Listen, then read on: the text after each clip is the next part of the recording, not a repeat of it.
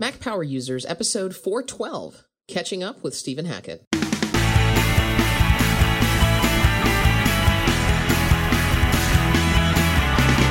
Welcome back to another episode of the Mac Power Users podcast. I'm Katie Floyd, alongside with my pal David Sparks. Hello, David. Hello, Katie. Happy New Year and all that. Happy New Year. Yeah, it's 2018. It is, really. We mean that. And we thought it was nearly time that we catch up with our good pal and Relay FM co-founder, Stephen Hackett. How are you doing, Stephen?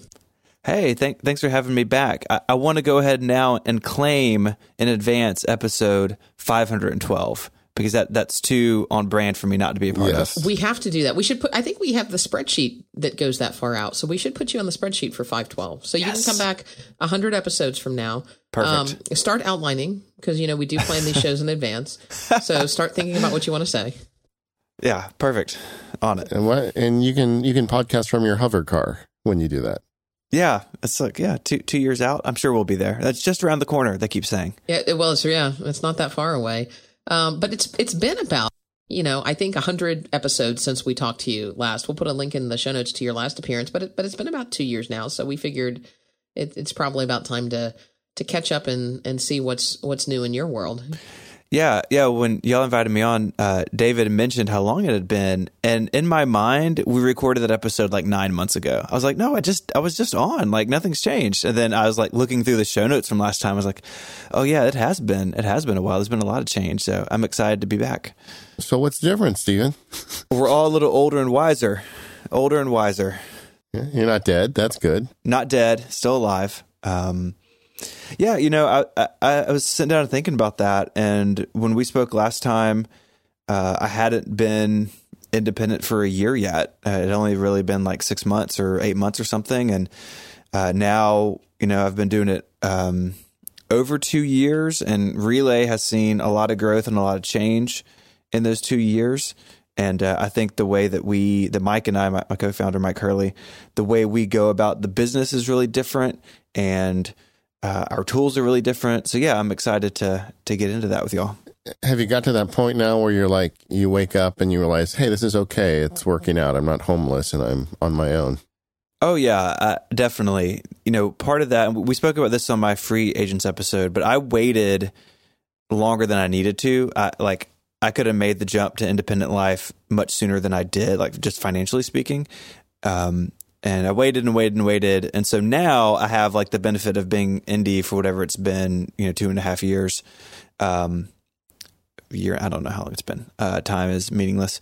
But addition to that time that like overlapped with my last job. So like, yeah, I don't wake up, at the beginning of the month worried about the end of the month anymore. I know that it's going to be there and that things will be fine. That's a nice amount of stress lifted from my shoulders. It's not to say, it'll be that way forever, but for now, at least, things are running smoothly. And so I'm definitely not worried about making the mortgage payment each month. If you ever figure out how not to be worried about 6 months from now, please let me know. That's the trick. 6 weeks, not so bad. 6 months is a little scarier. But hopefully with time that span gets longer and longer. And another area where you've had significant growth is you're a big YouTube star now, I hear. I did cross 10,000 subscribers, so that felt exciting.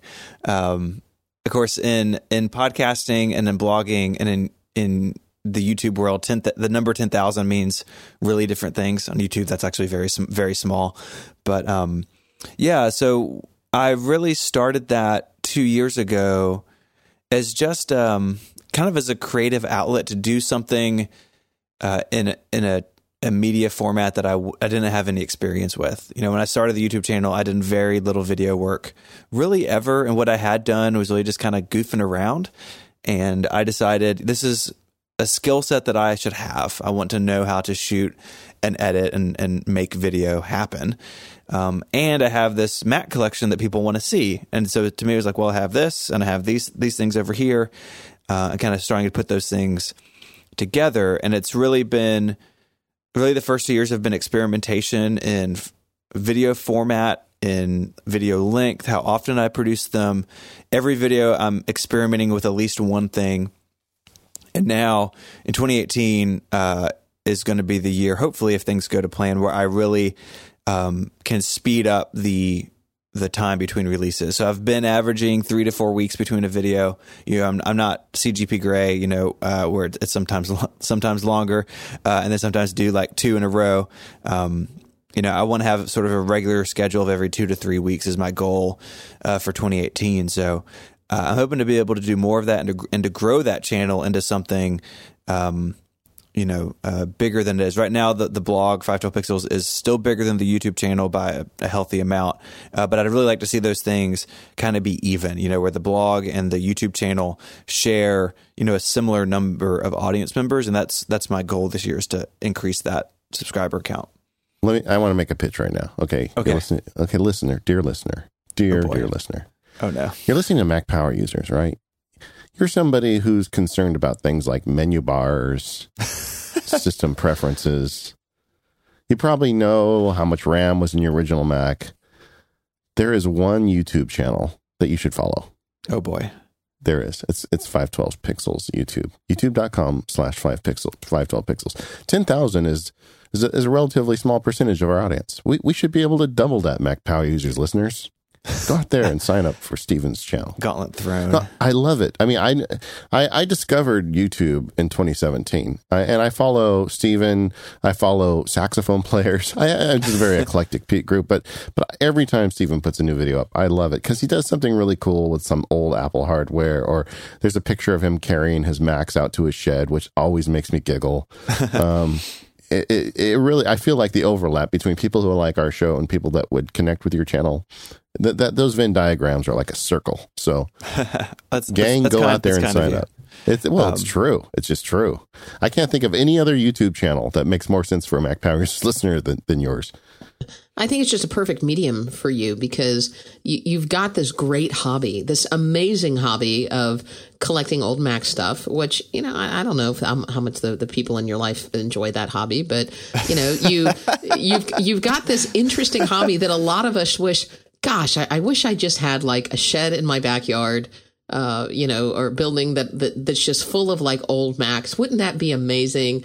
And, most of us don't have people in our lives that would allow us to have that hobby. But we've got our pal Steven, who's got a YouTube channel, who's got the building in his backyard full of like a gazillion iMacs and full of all these old fun things. And every once in a while he pops up and he tells us about it. Like when you had the Ziggy Mac, is that what you called it? Or the Tooth? I always called it the Ziggy Mac. I don't know why. Yeah, the Molar Mac. The Molar Mac. Yeah. That was I had that Mac. That was the Mac that I really, cut my teeth with desktop publishing on. I loved that video.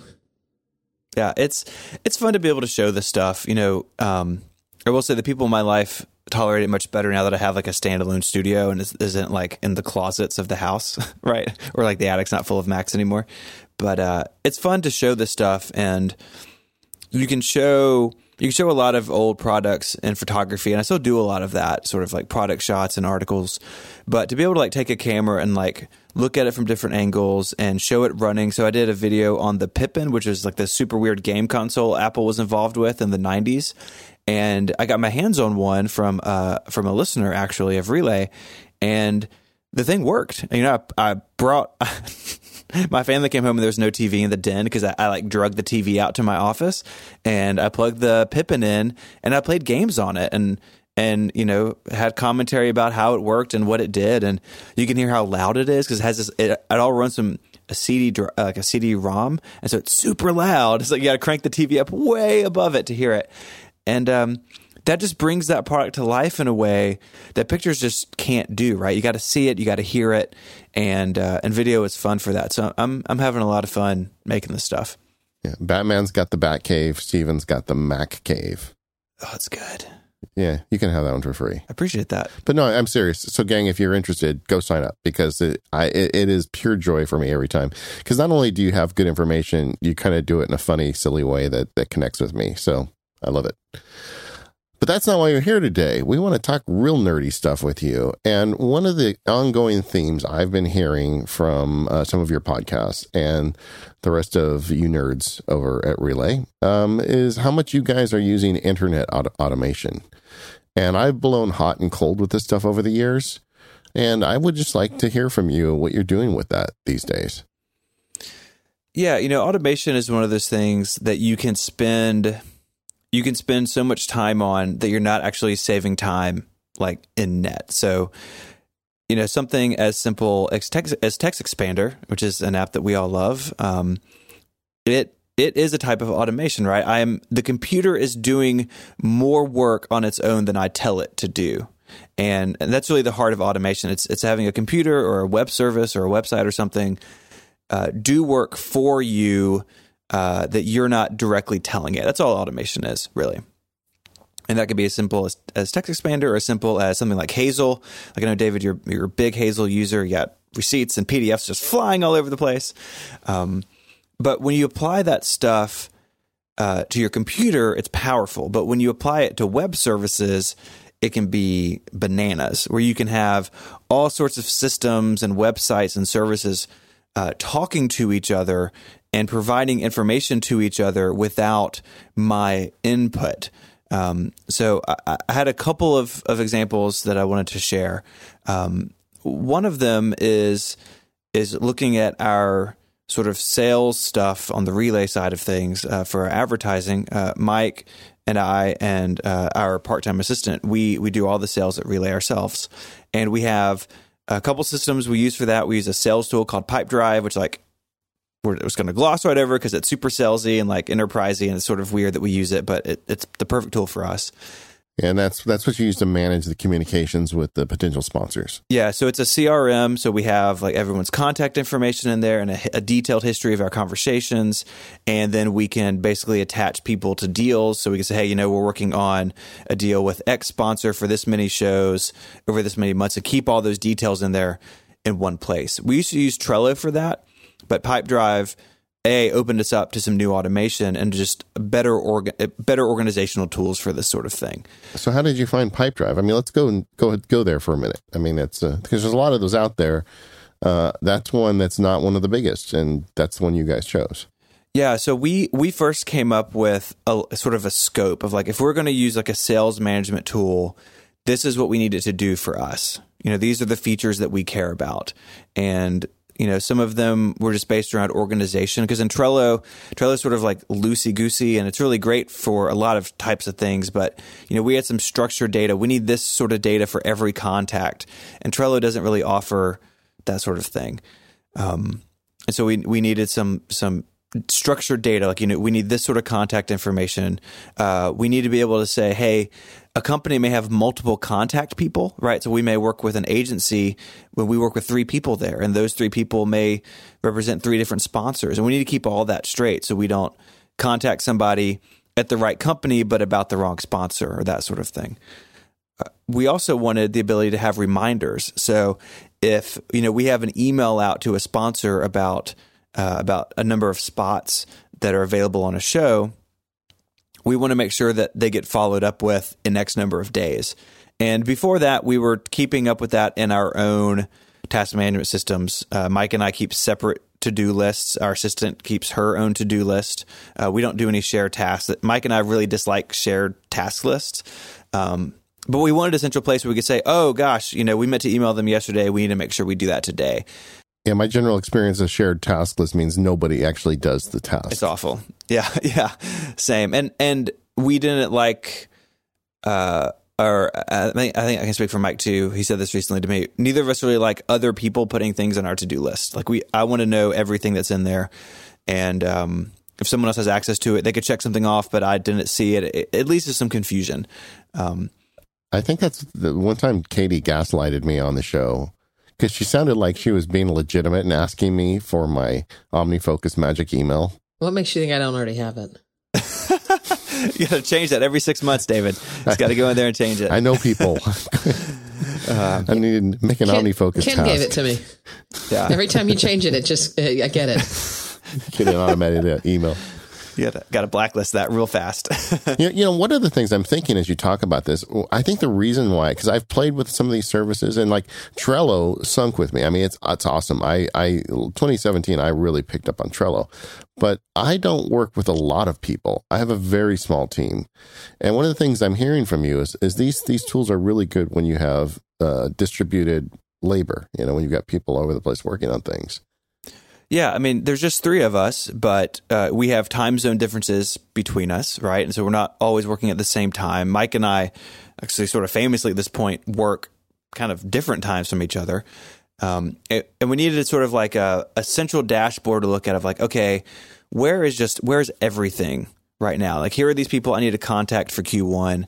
Here are the people that we've contacted. Here are the people that we've proposed but haven't heard back from. And we can attach all these statuses and to-do items based on the sponsor. And that really clicked for us.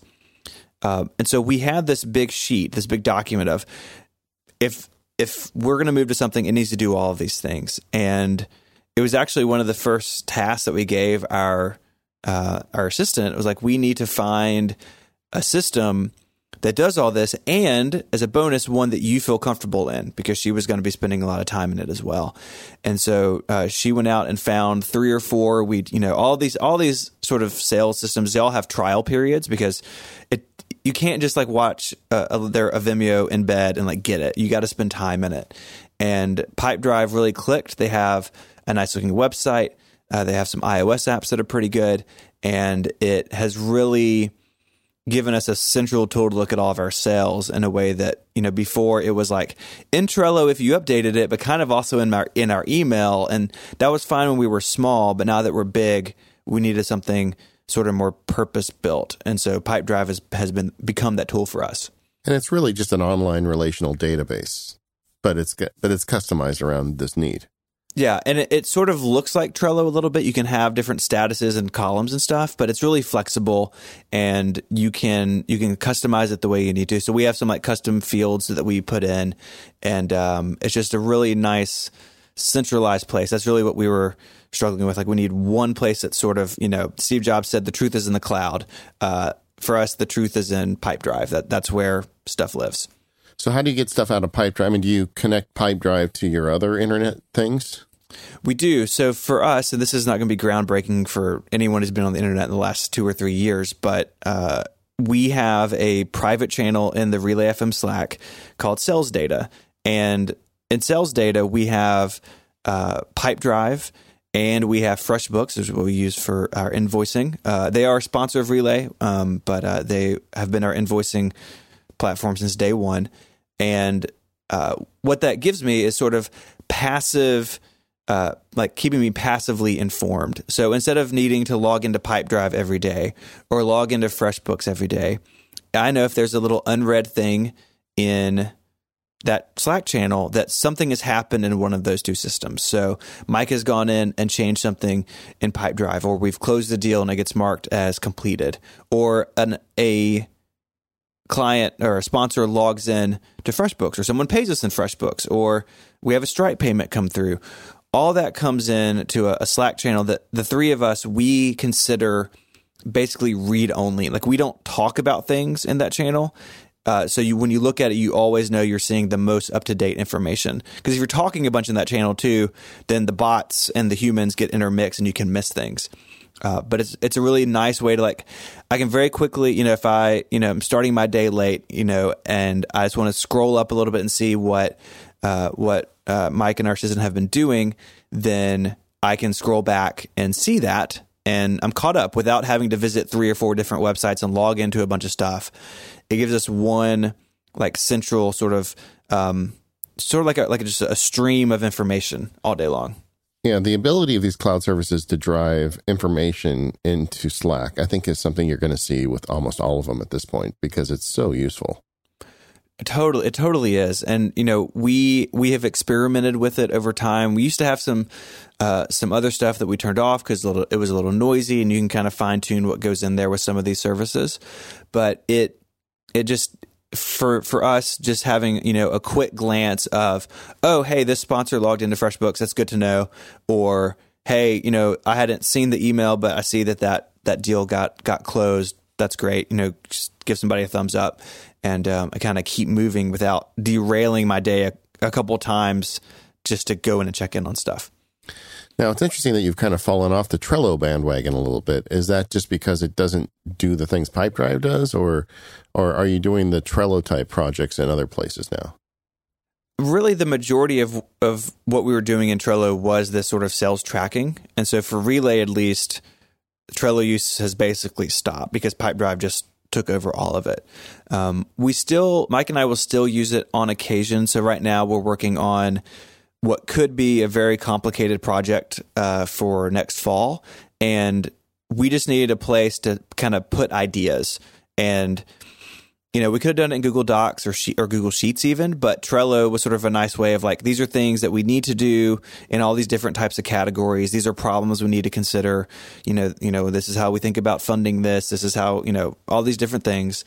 So Trello is nice when you have data that's sort of loosely organized. But I think for us, at least, we want at some point that project will graduate out of Trello into something else where we can track things with more detail and more structure.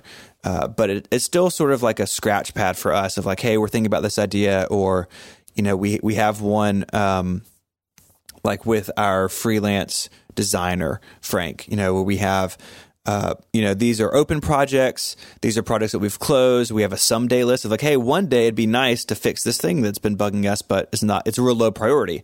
And so we kind of keep, projects in there, but day to day, I'm not in Trello very much anymore at all. It's really sort of just those handful of things that take me back. This episode of the Mac Power Users is brought to you by PDFpen, the ultimate tool for editing PDFs and going paperless. I spend a lot of time looking at PDF documents. I annotate them, I read them, I redact them. That's what I do. It's how I make my living in a lot of ways. And I've done that exclusively for years with PDFpen. PDFpen Pro and PDFpen is great for organizing documents in the new year. You can split and combine PDF documents to send just the right things to your accountant or your lawyer. You can fill in PDF forms, whether they're interactive or not. You can add page numbers. You can even redact account numbers or your social security numbers, so you don't send information you didn't mean to.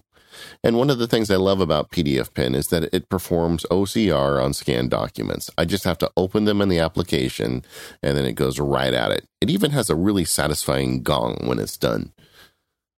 PDFpen has been a sponsor of the Mac Power Users for years, and there's just a long list of the features they've added over those years to make the application better, like the ability to automatically deskew pages as they get scanned in, or the ability to automatically turn a PDF into a Microsoft Word document. I have baffled other lawyers with that feature now for a long time. With PDFpen Pro, you can even add portfolios, which are collections of multiple PDFs and related items. It's great for presenting your year-end documents to your CPA, for instance. In the world today, everybody needs a powerful PDF application. So many of the most important documents that we view, no matter what our business is, are reduced to the PDF format. So get yourself a copy of PDFpen and just check it out. It's a really great application. And if you want to learn more about it, I just did a whole series of videos for PDFpen on the iPad and the iPhone. Head over to pdfpen.com and look at the video tutorials for the iPad version, and you'll hear my dulcet tones sharing some of my favorite features in the third version of the iPad and iPhone version of PDFpen. It's a great app. Anyway, use the link in the show notes so they know you came from our show, and get yourself set up with PDFpen today. Now, Stephen, you guys love to make fun of Google Sheets and Google Docs on the Connected podcast, which is one of my favorite things you guys do there, frankly. But you also use it a lot, right? We use it a ton. So we make fun of their iOS apps because Google is really slow to update for new iOS features. And then when they do, like drag and drop, they only support it one way and not the other. They got some weird stuff going on. Or they make you do things like tap on a pencil to start typing in a word processor, which is the point of a word processor is to type. I do not understand their UI, but anyway. They could do a lot better. But when it comes to collaborative documents, they have Google Docs and Sheets by far is the best thing out there. We have tried everything. We've tried iWork in the cloud. We've tried Dropbox Paper, which is really nice, but doesn't really do spreadsheets. It's just documents. And even though we have Pipedrive for our sales tool, and we have our ad inventory system where hosts can log in and see the ad copy for their shows and, see their inventory. Google Sheets is sort of the glue that holds that stuff together. And when Relay started, all we had was Google Sheets. We didn't have a sales tool. We didn't have the inventory system. It was just a bunch of Google Docs. And as we've grown, we've added these more robust systems, but we still have some Google Sheets that we sort of live in to get big picture stuff. And so we have one that is basically our entire ad inventory for the year. So when we sell shows, those deals go into this spreadsheet, and that's where we keep up with, have we been paid? Have we paid our hosts? The dates that those things happened.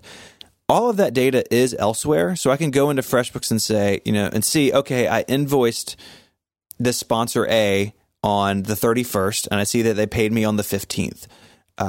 But what this Google Sheet lets us do is see everybody at once.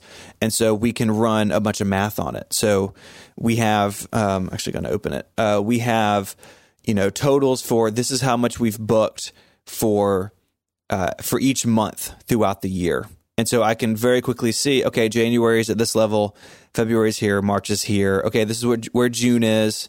And very quickly see that at a glance, because all those numbers are in the Google Sheet. I can do math on that, which is really powerful. And so we can keep up with what we've booked in per month. I can very easily compare it to the previous years, multiple years now of data, because it's all structured. Again, what we look for is I need to structure this data so I can manipulate it later.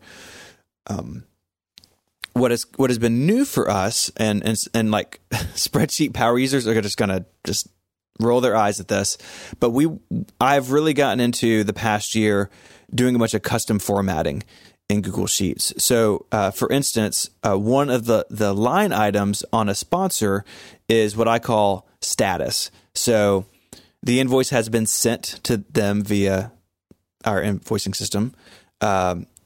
Payment is pending. So, maybe they pay us via Stripe, and that takes, 2 to 3 days to land in our bank account. Then I'll mark it as payment pending so I can keep up with that. I can mark it as paid to Relay, and I can mark it as paid to our hosts. In the old system, the previous versions of this sheet, this Google Sheet's like the Matrix. There have been multiple versions as time has gone on. Well, I mean, they got better. Yeah. Conditional formatting and all that stuff is great now. Totally. And so now it's as simple as I can change that drop down to change the status, and a bunch of different things happen. The color of the whole line changes, so I can very quickly glance and see, okay, this invoice number is in purple, so I know that is payment pending. This invoice number is in green, so I know I've paid the hosts. And depending on that status, I'm doing some totaling in different ways. So I can very quickly see across all of these invoices how much is owed to our hosts at any given moment. So right now, I next time we pay our hosts, it's going to be X amount of dollars. And before that involved some manual calculation and some double checking. And now Google Sheets takes care of that for us based on that status. If it's available to pay out, then add it to this total over here. And again, I can see, month breakdown. I can do averages. I can do all sorts of stuff. I can see, okay, the time between when it was invoiced and when they paid. Again, most of this data is elsewhere. Most of this data is in FreshBooks or way back in Pipedrive. But with it all being in one place in Google Sheets, I can, if Mike asks me, hey, how does April look versus April of last year? I seem to remember something funny in April of last year. Can we go back and look at that? In FreshBooks, their reporting is very, very good, but I would have to go in and build a report and then export it. And, I may need to spend a little time, looking for what he's asking or what we need to provide somebody. But because it's all in a big, giant spreadsheet, I can just go in there. I can select all the April invoices. I can filter them however I need to, and I can get a number very quickly. And that has become, as we've gotten bigger, much more important to be able to quickly get information, but know that it's accurate. Know that, this Google Sheet, this formula that I've been using is doing what I expect it to 100% of the time. And I kind of joke that this spreadsheet is like my greatest creation that no one will ever see, because only 3 people in the world have access to it. But it's so beautiful, But it really makes that day-to-day data upkeep and entry a lot easier. Well, and it's interesting. There's a lot of people, I'm sure a lot of listening to the show that are like poets in Excel. They just do amazing things with it. And now the problem with Google numbers is there's Google Sheets is it never really had the power. It had always had collaboration down, but it's only over the last couple of years that you've got the conditional formatting and the things that allowing you to kind of work your magic in a shared sheet. Yeah, absolutely. And Excel, I still use Excel for a couple of things that, I have to download these big CSVs sometimes, and it's just the best thing out there to like blast through those documents. But the sharing is so important for us because if it was just me, this would probably be in Excel, but because Mike needs to look at it and, our assistant needs to look at it and they need to add things to it and change it, even just having it in Dropbox could be problematic because you can end up with sync conflicts or you could end up, sort of in a weird state. And Mike very famously works on iOS most of the time. And so Google Sheets, as kind of crummy as it is still better than like Dropbox and Excel on the iPad and syncing. You can run into weird edge cases. And this was designed from the ground up for that collaboration that we value so highly. How much are you doing with Zapier now? If anything. Yeah, no, a bunch. So if people aren't familiar, I'm sure a lot of people have heard of, if this and that, IFTTT has a lot of T's in it. Zapier is sort of a more professional version of that. I sort of hesitate to say that, but it's a more powerful version of if this then that. I think that's a fair statement. It does more. It allows you to make much more connections and conditional rules. Yeah. Yeah, the number of services I don't think I've ever searched for something and it's not there. It's so powerful. So I use Zapier really for a couple of things. The sort of the public facing one is very often on a show. We will say, hey, and I know you guys have done this as well. If you want to submit a question, tweet with, this specific hashtag. And you could run a Twitter search and keep up with that, and that's fine. But if you want, again, for it to be structured, we have a bunch of Zapiers that run all the time to look for these hashtags and then dump everything into a Google Sheet. And so I can quickly see, okay, this is the URL and the tweet itself, but this is also their username and this is their handle. So I can try to grasp their name without having to open a bunch of extra tabs, right? It's all just right there in one sheet. And it's incredible because you can go in there and you say, hey, I want this bit of data in this column and this bit of data in this column. And, like if this and that, it's all visually laid out. So, I'm not like writing regex in a web browser. It's, hey, where do you want these forms to go? Where do you want these fields to fill in? And it's really phenomenal. And makes that sort of like data entry and collection. Again, it's automatic. It's happening in the background. I know that when I open that spreadsheet, that it's going to be, up to date within the last couple of minutes of what's on Twitter. And I don't have to go and search Twitter every couple of days or every week for a show. I just know, hey, if I open this document every Monday, I know that Zapier and Google Sheets have kept it up to date. And if there is an issue, Zapier is going to send me an email and say, hey, we're unable to connect, or, our search, something has changed, please log in. And so I trust the system. I trust the automation to be doing its job even when I'm not looking, which is the whole point of it. Yeah, the thing with all of these web services, I use a bunch of them. I mean, I use SaneBox, I use some pieces of Zapier, and some of the other services. Like we're running the show out of a Google document. But for some reason, I feel like this stuff really hasn't delivered on the promise. I felt like by now it would be more powerful. And to be honest, for a small operation, it really doesn't bring that much more to the table than just running it locally, a lot of these automations. And I guess it depends on what you're doing. Like Federico and Mike are so iOS-centric that I think they make a lot more sense to have these cloud services. But the Mac is powerful enough. They can do a lot of this stuff right on the local silicon. Oh, yeah. And you always run into, to services that you want to use that either don't connect or they don't quite do what you want them to do for whatever reason. And I've run into that some, and you just got to experiment or maybe tweak what you want a little bit. If Zapier were to disappear, it would not be the end of the world, but it's that nicety each week that I don't have to go and remember what hashtags to search that speeds my work up. Yeah, and these are all kind of early day problems. I don't think services like Zapier are going away. I think they're only getting more powerful. But right now, it's the Wild West, and even when you get things working, there's a chance that somebody will make some change in an API somewhere, without you realizing it, and things will break. So you just got to be willing to be nerdy about it if you want to try these cloud services. But I did want to kind of hear how you're putting them to work. Yeah. The other big one for me with Zapier is I have tasks to link to my podcast episodes on 512 Pixel. So a new episode of Connected or Ingenious or Query or Liftoff, when those are published that day or the next day, I try to link to them on the blog. And I used to just have repeating tasks for that, but then, sometimes shows move around, or, like like the week of Christmas, a show may take off, or it kind of got messy all of a sudden. We're like, oh, well, this says it's due today, but the show's not coming out till tomorrow for some reason, but I have this task today. Oh no. And one thing Zapier can do, I think one of the more powerful things it can do is Zapier can monitor an RSS feed. And that means it could do a ton of stuff. And so what I have it doing is I have it monitoring the RSS feeds for those podcasts.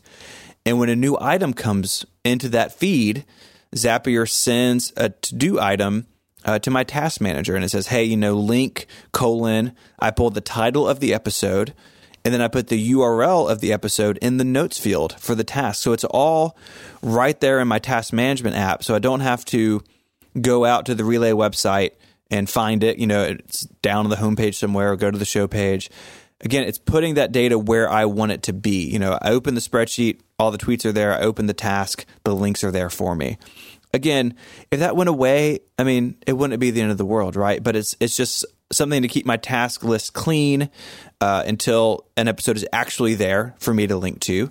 And it's really cool. And because it can do RSS, you can do all sorts of stuff with RSS. A lot of services, even if it's sort of buried, offer some sort of syndicated feed. So like FreshBooks, that's how we, I believe that's how we have Slack telling us updates in FreshBooks, because FreshBooks has an RSS feed of your account status. So it's really cool. RSS can do so much stuff, and that's sort of how I'm bridging the gap between new episodes and then my task manager of choice that week. I literally don't know if I would have been able to kind of quit my job and go on this big adventure if RSS didn't exist. Because you think about it, it's the backbone of blogs and podcasts and almost everything I produce. So thank you. I forget what's his name again. The guy that did that. Dave Weiner. Yeah, Dave Weiner. Thank you, Dave Weiner. Yeah, and namaste. No kidding. RSS, it's right there in the name, right? It's simple, but because it's open, you can do all sorts of stuff with it. So yeah, I'm right there with you, man. That it's just a little simple XML file, but it means the whole world to me. All right. So next question for you. Next mini subject. I don't want to turn it into a whole show. I don't think Katie would let me anyway. Oh boy. I understand. I heard something, and friends don't let friends use Remember the Milk. Is that I heard you using Remember the Milk. Is that in Proverbs? I missed that. Is that in I think so. Solomon wrote that. So my task management situation is complicated at the moment. I used OmniFocus for a long, long time, and it's still probably the best task management app on the Mac and iOS in terms of what it can do. It's super powerful. But I had a couple of issues with it that I struggled with. One was sort of some of the automation stuff that OmniFocus doesn't have great support for some of that. And I needed some more flexibility in some repeating tasks that I do. I would probably say 70% of what's in my task manager at any given time is a repeating task. And it's not always, every Monday. A lot of them are, hey, I need to do this on the 4th of every month, regardless of what day it is. And OmniFocus can do some of that, but struggles with other parts of it. It's gotten better over time. But I was led by the hand by Federico Viticci into the Todoist lifestyle and used Todoist for a long time. It's really nice. Sync is super reliable. They have natural language processing like Fantastical. Like once you get used to it, it's amazingly fast to enter a task. But it lacks a feature that I find personally very important. And OmniFocus lacks it as well, but the ability to auto-sort a list by date. So if I have a list for Connected, hey, update the show topics, record Connected, edit and release Connected, reset Google Doc. Those 4 things every week. It is nice I like the way I think is by date. So if I click on my connected list, I want those tasks and any others that I've added there. So we just did a big year-end special that had its own task, right? It had its own edit that was separate from the normal show, a separate document to update. I want to see all those sorted by date. And Todoist couldn't do that unless you went into a list and you had to use a keyboard shortcut to manually sort the list by date. But as soon as you added something new, that ordering, got out of sync again. And on iOS, there was no way to automatically sync a list. Remember the Milk is a web tool. It's been around since like 1994. That's not that old, but it's pretty old. Feels like it. My first task, I look back because I've had the same account. My first task I checked out in Remember the Milk was in like 2006, which is crazy. And they still have the same icon. The icon is real bad. It's a cow face. It's not great. It's probably like the developer's kid that drew it or something, and now he's got to keep it. So it's got to be. That kid is but like now 19 the developer's now. Kid is like a doctor. Well, yeah, he's gone through college on the Remember the Milk money. So Yeah. I don't usually preach this stuff because we have guests on the show that use all kinds of different systems. Whatever works for you, I think is what you should use. But you, Stephen, you're a buddy of mine. I really want to take you under my wing and show you what I can do with automation and OmniFocus. I know. Because I feel like you're missing out. But I'm not going to say anymore. If only there was like a video or something that you could watch. I'm going to send you a video, Stephen. I just want you to watch. I'm sure I have a copy of it. I'm not super thrilled and Remember the Milk. It is simpler than anything else I've used in a while, but it has the natural language processing. It has automation. It has the auto sorting.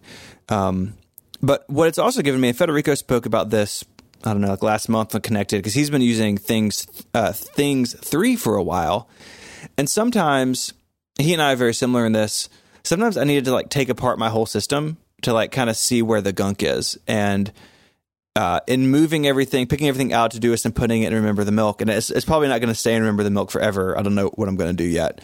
But it gave me the opportunity to really realize that, okay, the projects and like the folders and like sort of the structure of my task management, it didn't really line up with my work anymore. It was sort of a system that I set up two or 3 years ago, and I never really took the time to like, okay, I really need to think about this part of my work as its own project. Maybe it has sub projects to it now, whereas this other thing, it used to be really important, but now it's not. Maybe this project can fold into something else. Maybe I don't even do it anymore, and it's just like dead weight on the system.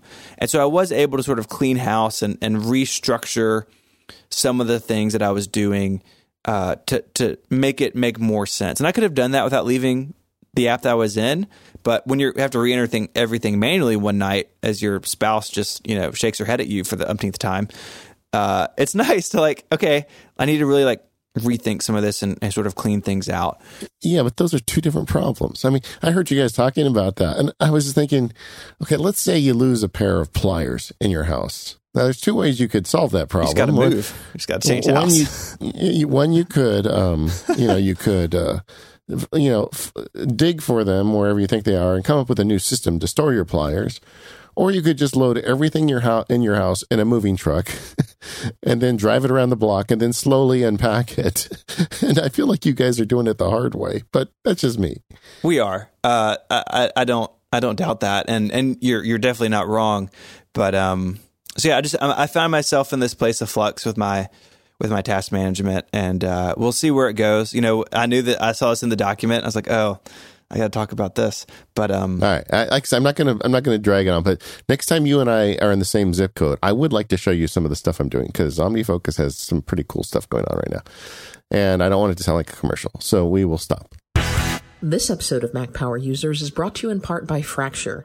Visit Fracture.me and save 15% off your first Fracture order with the exclusive code POWER15. So Fracture is the amazing photo decor company that takes your photos and prints them directly on glass. They add a custom laser cut rigid backing, and so when you pull your Fracture out of the box, it is ready to display. You probably took a lot of photos of your family this holiday season, and don't let those just sit on your phone or languish out on Instagram or Facebook, never to be seen again. Take those photos and actually do something with them. The Fracture process makes the color and contrast of your photos really pop, and the sleek, frameless design will let your photos stand out while matching any decor style. I've got a couple of dozen Fractures at this point, and I've given even more as gifts, and they are always the greatest hit. They come in various shapes and sizes, so you can find a Fracture to fit just about anywhere in your home or office. With Fractures, you just pick your photo, you upload them to their website, and a few days later, your handmade, beautifully crafted Fracture just arrives ready for hanging. You don't have to worry about matching the mat to your background colors, to your frame, or any of that. The Fractures are just ready to go. And of course, Fractures are all handmade in Gainesville, Florida from U.S. source materials. And Fracture is a green company operating in a carbon-neutral factory, or a fractory if you would prefer. So take some of your favorite holiday memories and get them fractured. Head on over to fracture.me and save 15% off your first Fracture order, again with that code POWER15. And don't forget to select Mac Power users in their one-question survey, as it really helps to support the show. Stephen, I am becoming an elder father. Apparently, my kids are, driving and telling me what I say wrong, what I do wrong, all the things I used to do to my parents when I was a teenager. So I thought it'd be fun to check in with you a little bit because you've got smaller kids. I believe they're all under 10, right? They are, yeah. 9, 7, and 3. The little one bringing up the rear there. So I was just thinking, how has, with all this technology arising, what's it like raising younger kids, and how you're a pretty geeky guy. How are you conquering this problem? Yeah, that's a complicated subject because there's so many different ways you can tackle it. I think my wife and I are pretty conservative in the amount of tech we let our kids interact with. So there are a couple iPads in the house that are set up for them, but they, it's set times they can use them. They can't use them, like in their bedrooms. We got to kind of know what they're doing with them. But they're still young, and that's going to get more complicated as they get older. In fact, just this past couple of weeks, ending their fall semester in elementary school, they started having some homework that required the use of a laptop. That this web app they're using their homework in, I'm pretty sure it's Flash based. It sure looks like it, and it just didn't. Like I loaded it in the iPad browser, and that wasn't there. And so they've been using my wife's. She has a 12-inch MacBook Adorable hooked up with a display and stuff, but they've been using that, for after school a couple days a week doing some spelling homework and stuff. And so I'm even thinking now, is the iPad not enough? Do we need is it time to have a family computer somewhere? I'd buy a Mac Mini, but that's not a great option right now, sadly. And so that's in my brain now too, of hey, are they going to need more than just an iPad to do schoolwork on? What does that look like? Is it something that a Chromebook could do even, do something cheaper that, I'm not going to go out and buy a set of MacBooks. It'll be some sort of family computer or cheap Chromebooks. So I'm kind of feeling that out right now. And we'll see where that goes. It seems like it's such a hard issue now because when we were kids, I know we've got an age difference between you and I and David, but I had a computer from a fairly young age. But the difference being there was no internet, and there weren't all of those concerns on it. I don't think we really got the internet at our house.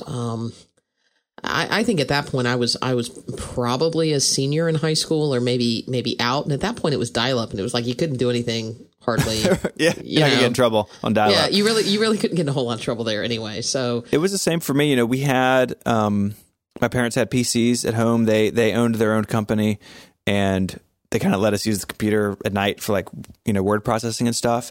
Yeah, but we didn't have internet. I actually didn't live in a house with internet access until college in the dorm. In high school, the only internet access I had was at school.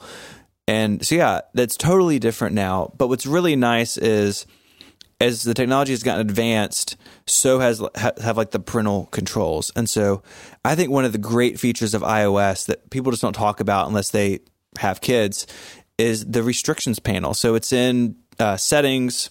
I think in general somewhere there's a restrictions area, and there are. I mean, I'm looking through my phone now. There are dozens and dozens of options in there. Things like you can install an app, but you cannot delete an app. You can not see the App Store. You can see the App Store. You can't change any settings. You can change these settings. All sorts of control that allow you to customize the experience that a child has on an iOS device. Now, you can turn them on, and then if I need to go do something, I'm just asked for a PIN code, and then I can do what I want. And sometimes, like if you disable the App Store and you need to install something, you have to go re-enable the App Store, go do your thing, and then go disable it again. So there's some back and forth, but the flexibility there is really, really powerful. And so even if you don't have kids, or if you're not in need of this, just go check it out, because it blew my mind how good it's gotten over the last several revisions of iOS. Yeah, and I'll tell you that, like, with respect to the Flash-based homework thing, so I've got a high schooler now, and we were just commenting the other day how her school has really matured a lot. I mean, when she was in elementary school, it was always Flash-based nonsense when they did homework. Whereas now it's really progressed to, there's a lot of Google Docs and Google Sheet, Google Office type stuff, but there's also website-based stuff, but they're not Flash-based. I mean, my daughter she had some required vocabulary in one of her classes. She has to do 15 minutes of it a day. And boy, that's another thing. Boy, it sucks for kids these days. It's like when they say 15 minutes a day, when I was a kid, you could have done all of it in one day and been done for the week. But now the computer knows, Yeah. But she's able to do it. Set the clock back. That's all you have to do. Yeah. Well, no, it's because it's web-based. It's not, you can't even do that because you got to log into the website. But it's always watching. But she's able. My point is, she's able to do it on her iPhone and iPad now. A lot of the stuff, I think that the school systems are getting away from the Flash tools. I think it's more common with the younger kids because I don't think those things get as much active development. But a lot of the stuff for my older kids is they're entirely able to do it on iOS, and they do it all the time. So I don't think you need to go crazy upgrading your systems because I'm sure that your kids are probably going to get out of that. I would guess that, at least for my older kids, the Google access to Google documents was the most important thing. Yeah, and it may be that I've got a couple more years of like cutesy spelling web apps, because all this stuff is like made my oldest two are in second grade, so it still looks kind of cutesy, right? Like there's animals and characters and stuff. But yeah, when it's time just to write a term paper, you're not doing that in a Flash-based spelling app with puppies on it. So hopefully it's a short-term thing. The other part of it, besides the device and on-device restrictions, for me is just web filtering. Making sure that my kids don't come across something that they shouldn't on the internet. And then when they're a little bit older, having access to some things turned off is going to be important for us. And again, that's something that it used to be really hard. You used to have to like change your DNS settings and sign up for OpenDNS and do all of this stuff. But now if you use something like Google Wi-Fi or Eero, another Relay sponsor, but a great product, a lot of these systems have filtering sort of built in. And so you can go in and say, hey, I want this sort of content, restricted on my network. And a lot of these systems, you can do it by device. And so, hey, I need full access to everything on my computer for whatever reason, but I want to block these sorts of things on this iPad. And this iPad's only user, is my daughter. And even setting things as they get a little bit older, like time-based restrictions of, hey, this device does not have internet access after 10 p.m. Or, they try to do something and it's just not there. They get a little message saying, go talk to your parents. Again, all that stuff used to be possible, but it was a lot more difficult than it is now.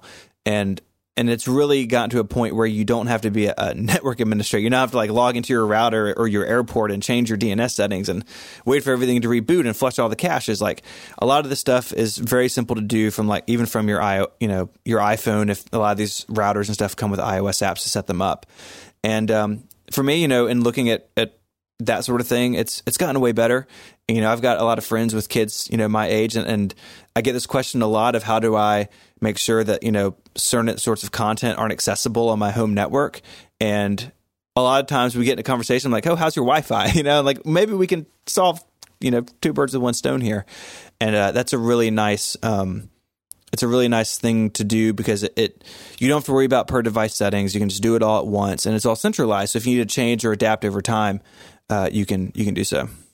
And you can do it globally. No, you don't have to do it per device like the pornography filters and stuff I have. Just it goes using Eero Plus, and we have a lot of teenagers that come to our house. I mean, our kids are that age, and we try to make our house. Here's a tip: make your house bait for teenagers as they get older. That's the smartest thing my wife and I ever did. We have an Xbox, we have a decent TV, and when they come over, we feed them. We'll feed them as much food as they'll eat. And when they're teenage boys coming over, they eat a lot. But I love the idea that the kids look at our house as the watering hole, because then I get to see who their friends are. And I'm happy to give them the guest network access to the internet if they want to sit here and do what teenagers do with their phones. But I don't want them watching porn and that kind of stuff. So with the Eero Plus thing, it was very easy to shut it all down. And I could have done it without buying Eero Plus. I could have also just done what I used to do with the what's that service? OpenDNS, but it's so much easier now. And now I can capture their devices as they come in and say, okay, this guy especially, lock him down. all you get is like the Yahoo homepage. You're just stuck. Yeah, exactly. Reading Yahoo News. Exactly. That's going to turn teenagers off. I don't know what's going on. Is the internet not working? Maybe we should call Comcast or something. I don't know. Yeah, exactly. Just play down. And it seems like that service is getting better. I mean, full disclosure, they're a sponsor, but now they'll bundle in like 1Password and Encrypt.me and those types of things in there too. Yeah, I got to figure that out because I'm paying for all of those services right now. I think there's probably a way I could. If you were in the Mac Power Users Facebook group, there was a thread on that recently, and someone talked about how they switched over. I'm going to have to go look that up. But I guess the big question, Stephen, though, is you've got all these things available to you, like even just the lockdowns on iOS. It's just how do you decide how far to go with it for your kids?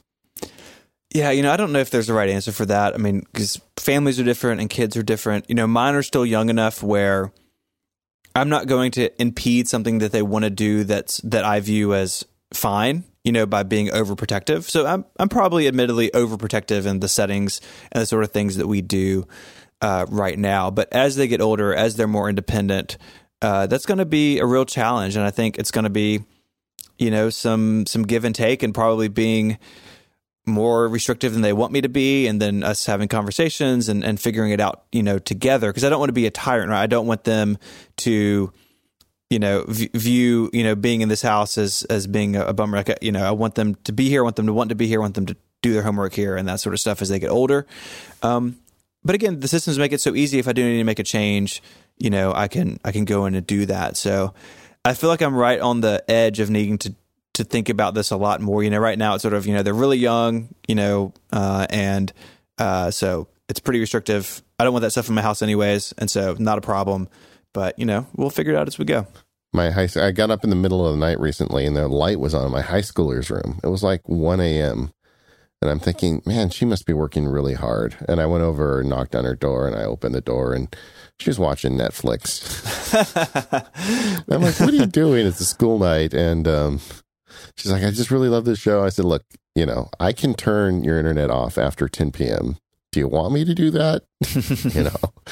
And I didn't turn it off, but we had the discussion, and it is hard as a parent, because you're right. You don't want to be a tyrant, but you also know sometimes they need decisions made for them.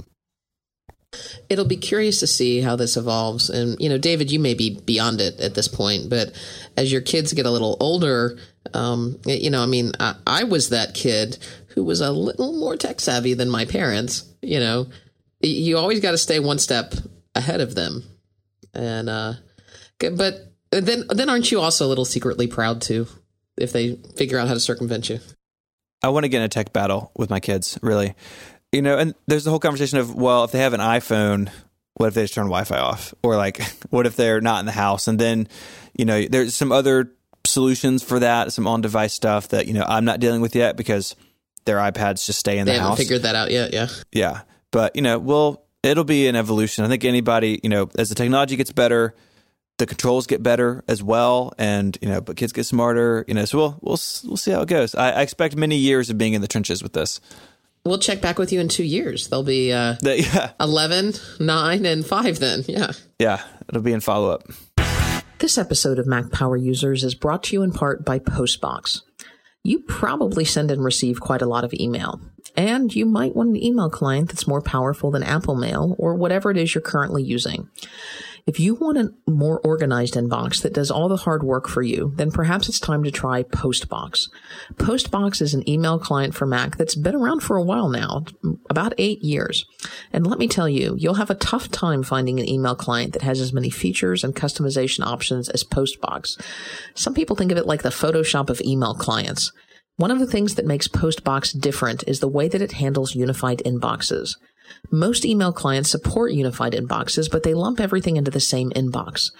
Postbox lets you create multiple unified inboxes, so you can say create all of your personal accounts in one inbox and all of your work accounts into another. Another useful feature is the focus pane that allows you to slice and dice your inbox into different views. It's like a lens that lets you see exactly what you want while temporarily hiding what you don't need. And other features that you'll love, including their pre-canned responses, which will save you time, anti-tracking to prevent pesky salespeople from knowing if you've opened their messages, tagging for more powerful organization, and innovative composition tools to help you fly through your email. And it's all wrapped up in a UI that looks delightful and is really easy to use. So put an end to your email client frustrations and head over to postbox-inc.com. That's postbox-inc.com to try Postbox today. And thanks, Postbox, for your kind support of Mac Power Users. We alluded a little bit earlier to this home studio that you've set up now, and I don't think you had that when we talked at our last episode. I don't think you've since moved into a new house, and while you've always had kind of your own setup, you now truly do have a space of your own that is kind of your own layer. Can you tell us a little bit about that and how you've equipped it? Yeah, absolutely. So, before, I think we were like in the process of moving when we spoke last time on the show. Yeah, you're just getting started. Because I know you had some renovations, right? Oh yeah, it was a real situation over here for a while, but the flashbacks.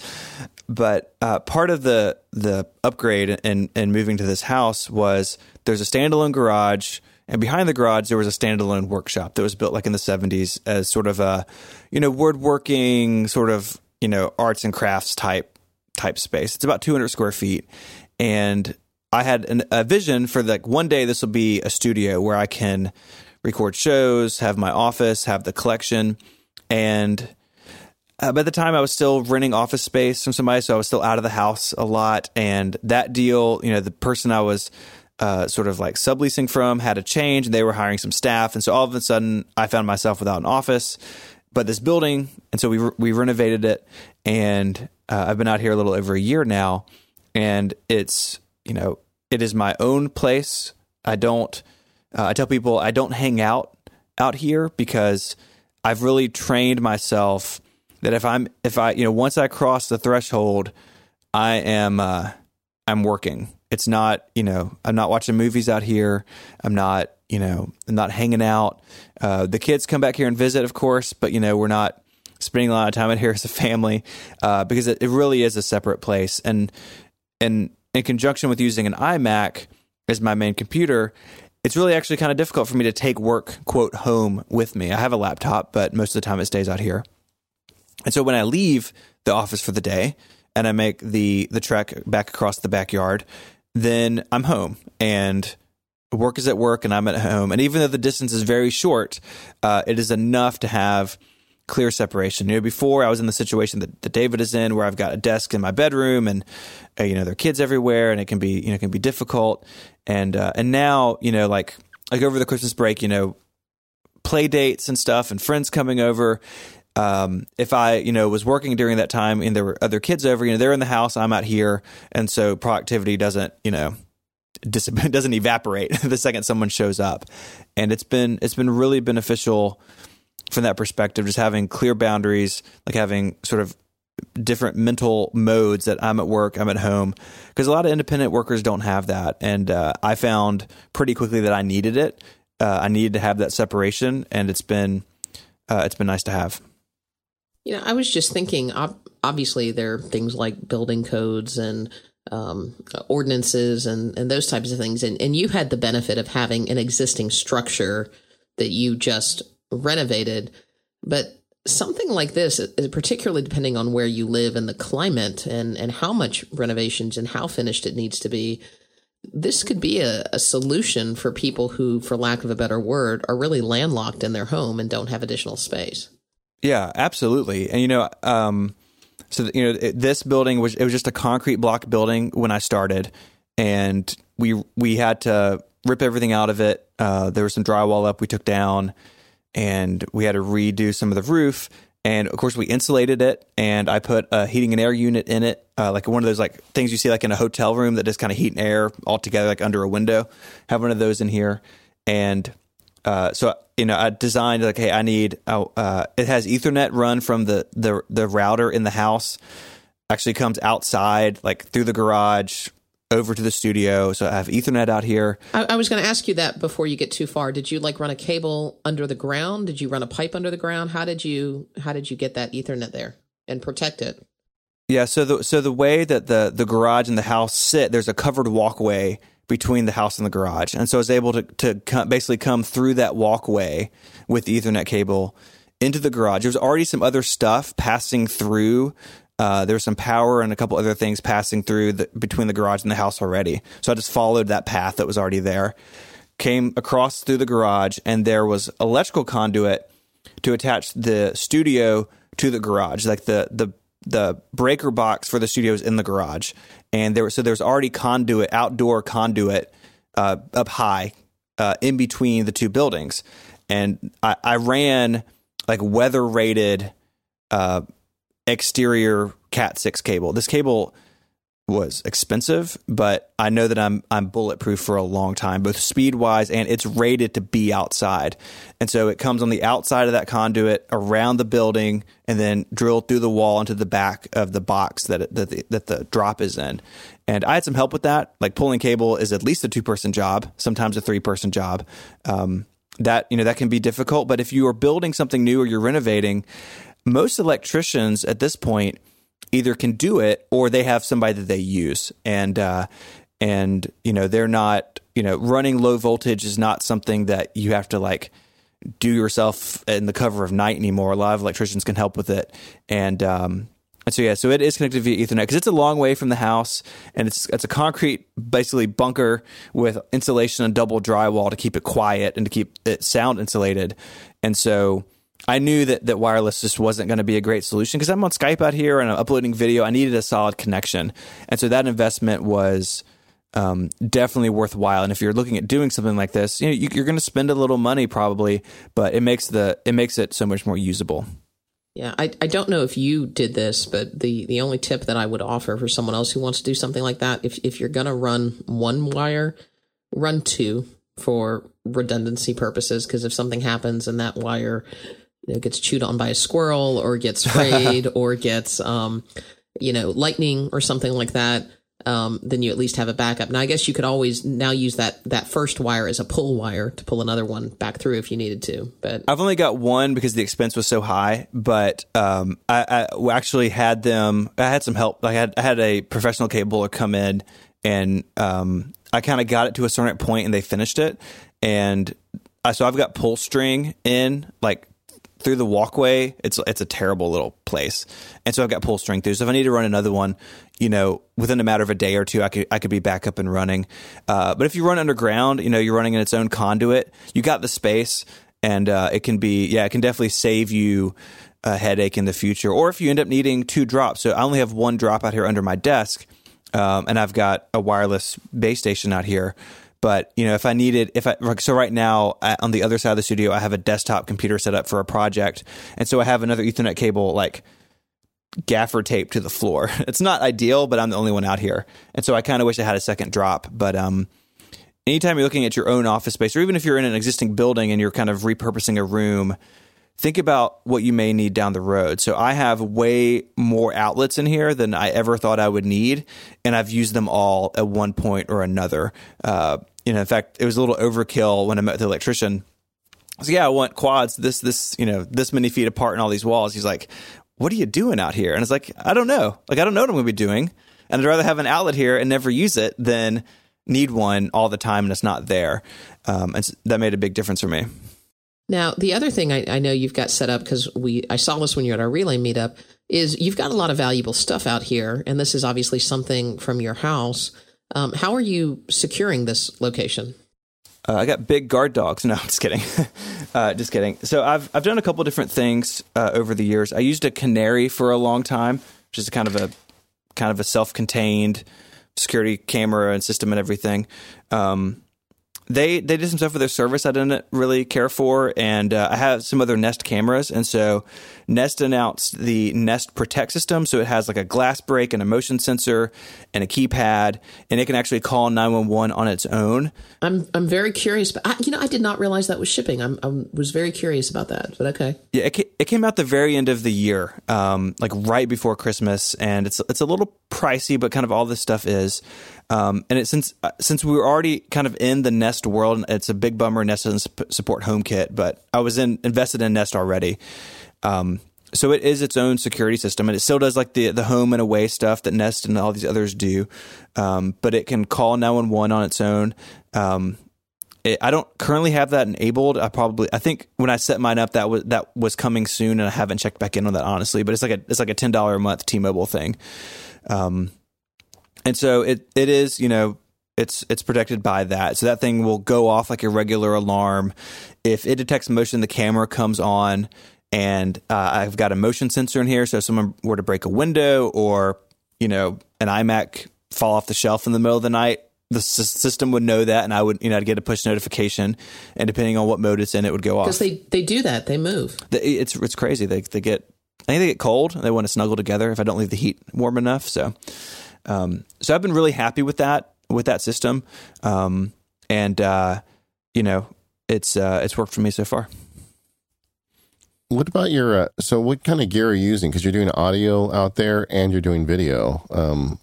How is that? Because last time we talked, I remember you were kind of weighing how much money you're going to spend setting all this stuff up. Where'd you end up? I spent too much money. What do you think the answer is going to be? My audio system, my audio podcasting rig has been stable for a long time. There'll be some links in the show notes, but I'm using a Shure 87A microphone with a USB Pre 2 interface that gets the XLR microphone into USB for the computer to record it. I have a link page on my website, 512pixels.net/gear, where I have recommendations that are more affordable because the USB Pre 2 is very expensive. I need flexibility because we do live events and I use it for that. And so I spent more than what almost anyone ever should on this stuff. Yeah. If somebody's listening, this is an interesting question because if you have an XLR microphone, which I have and you have, Katie's using a direct to USB. She's got the practical mic. But most XLR microphones, you have to put them into a preamp. And most preamps, I think an average preamp is around $200 to $300. And then there's this one, the USB Pre, which is like $800 if you want to buy it. And even mine, I have a good one from Yamaha, but I'm like pegging it. If you look at it, I've got the amplification turned up to like 10 to get enough preamp out of this thing to do our show. And when I saw your USB Pre when we were roommates together last year at WWC in the commune, it was I was really impressed with that because you didn't have it turned up to 10, and I believe it does a pretty good job with just about any mic. If somebody's out there listening, what's the tipping point for you between getting the $200 to $300 one and the $800 one? So what a lot of our hosts use is the microphone I'm using, the Shure 87A. I like this mic because, and I have tried, I don't know how many over the years. Yeah, it's the same mic I use too. Yeah. On this mic, I come out sounding the way I sound to myself. It's like the clearest representation of how I think I sound. Whether that's a good judge or not of a microphone, I don't actually know, but that's what works for me. There's a product by Tascam called the US 2x2, and it can drive this microphone with no problem. It has enough power to make this microphone record, have enough signal basically to record it nicely.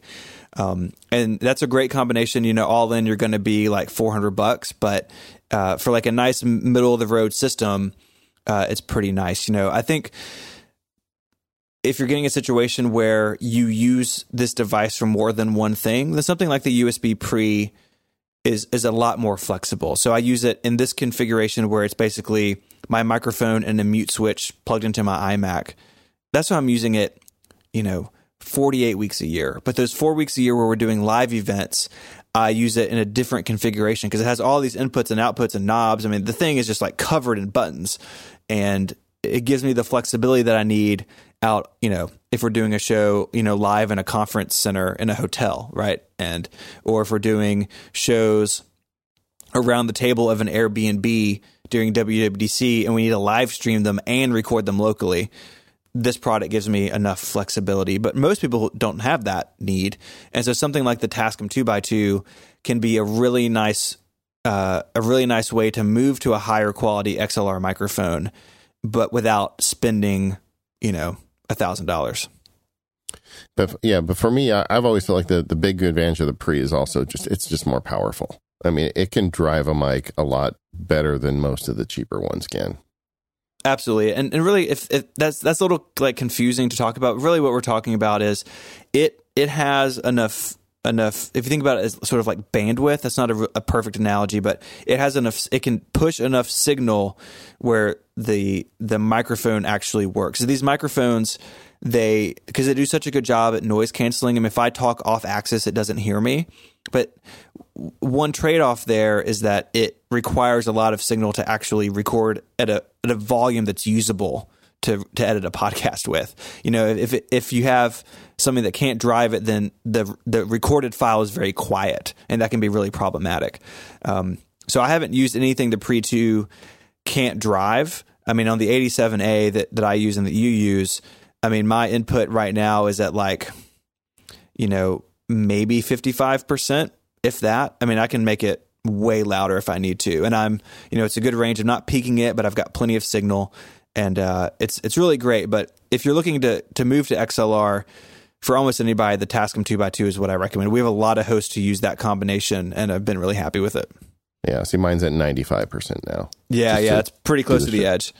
And it is a little quiet. One of these days, I'm gonna like hit the lotto and buy a USB Pre, but I haven't got there yet. It was a splurge for me that I bought when I went. It was maybe like 6 months after I went independent. I was using the big brother of the Tascam. They have one that's 4 inputs, and I traveled with it one time, and it was way too big to travel with. I mean, the USB Pre 2, like, you can put in a jacket pocket. It's not very big, and I just like, this is crazy to travel with something this big, and so I upgraded. But the audio rig has been very stable, I guess, now for a couple of years. I don't really change anything with it because it works very reliably. It's very consistent, which is what's most important to me.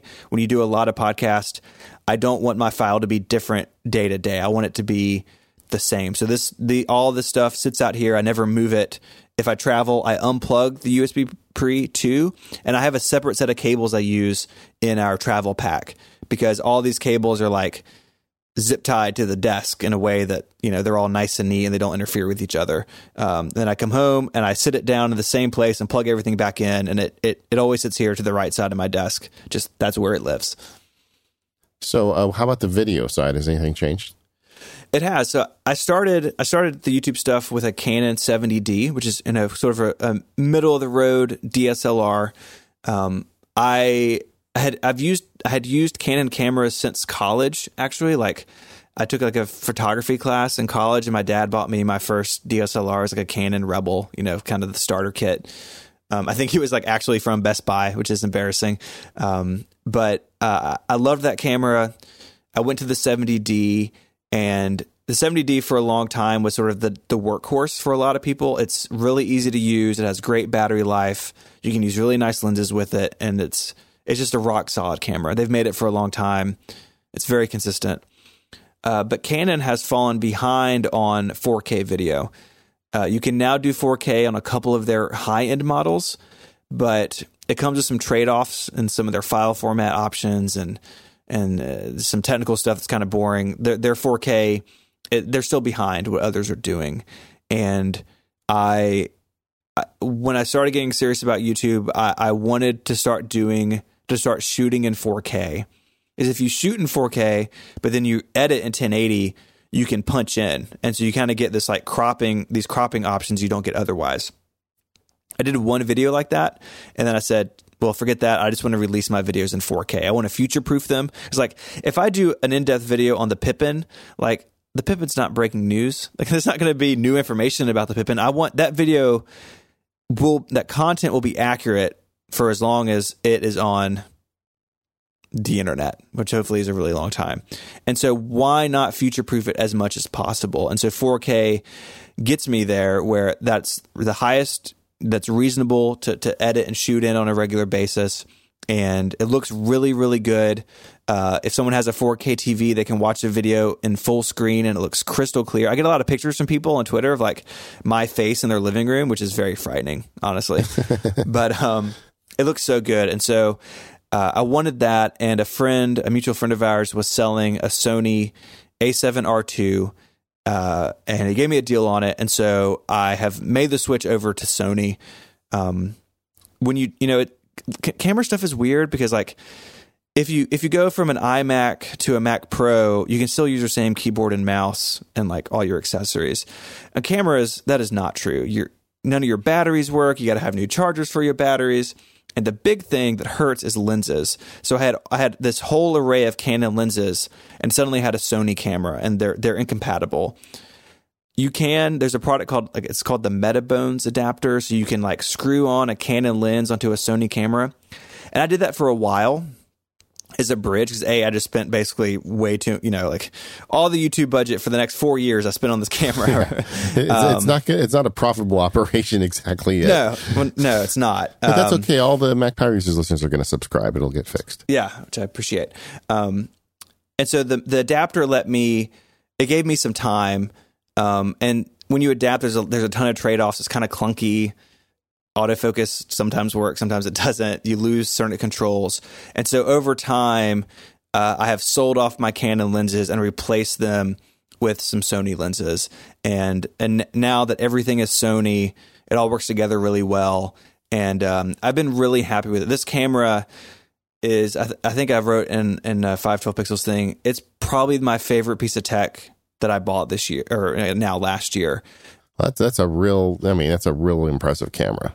It's crazy good. It shoots beautiful video, and I do a lot of photography. And the A7, the R series, is a really good still camera as well. And so I've shot the prettiest photos I ever have on this camera, and then I can put it on my tripod at home and plug a microphone into it and do a video about the G4 Cube, all with the same camera that's pretty small and compact. And I'm just a huge fan. Sony has totally won me over. I know it's a lot of people on YouTube have moved to it, or moved to different Sony products here and there.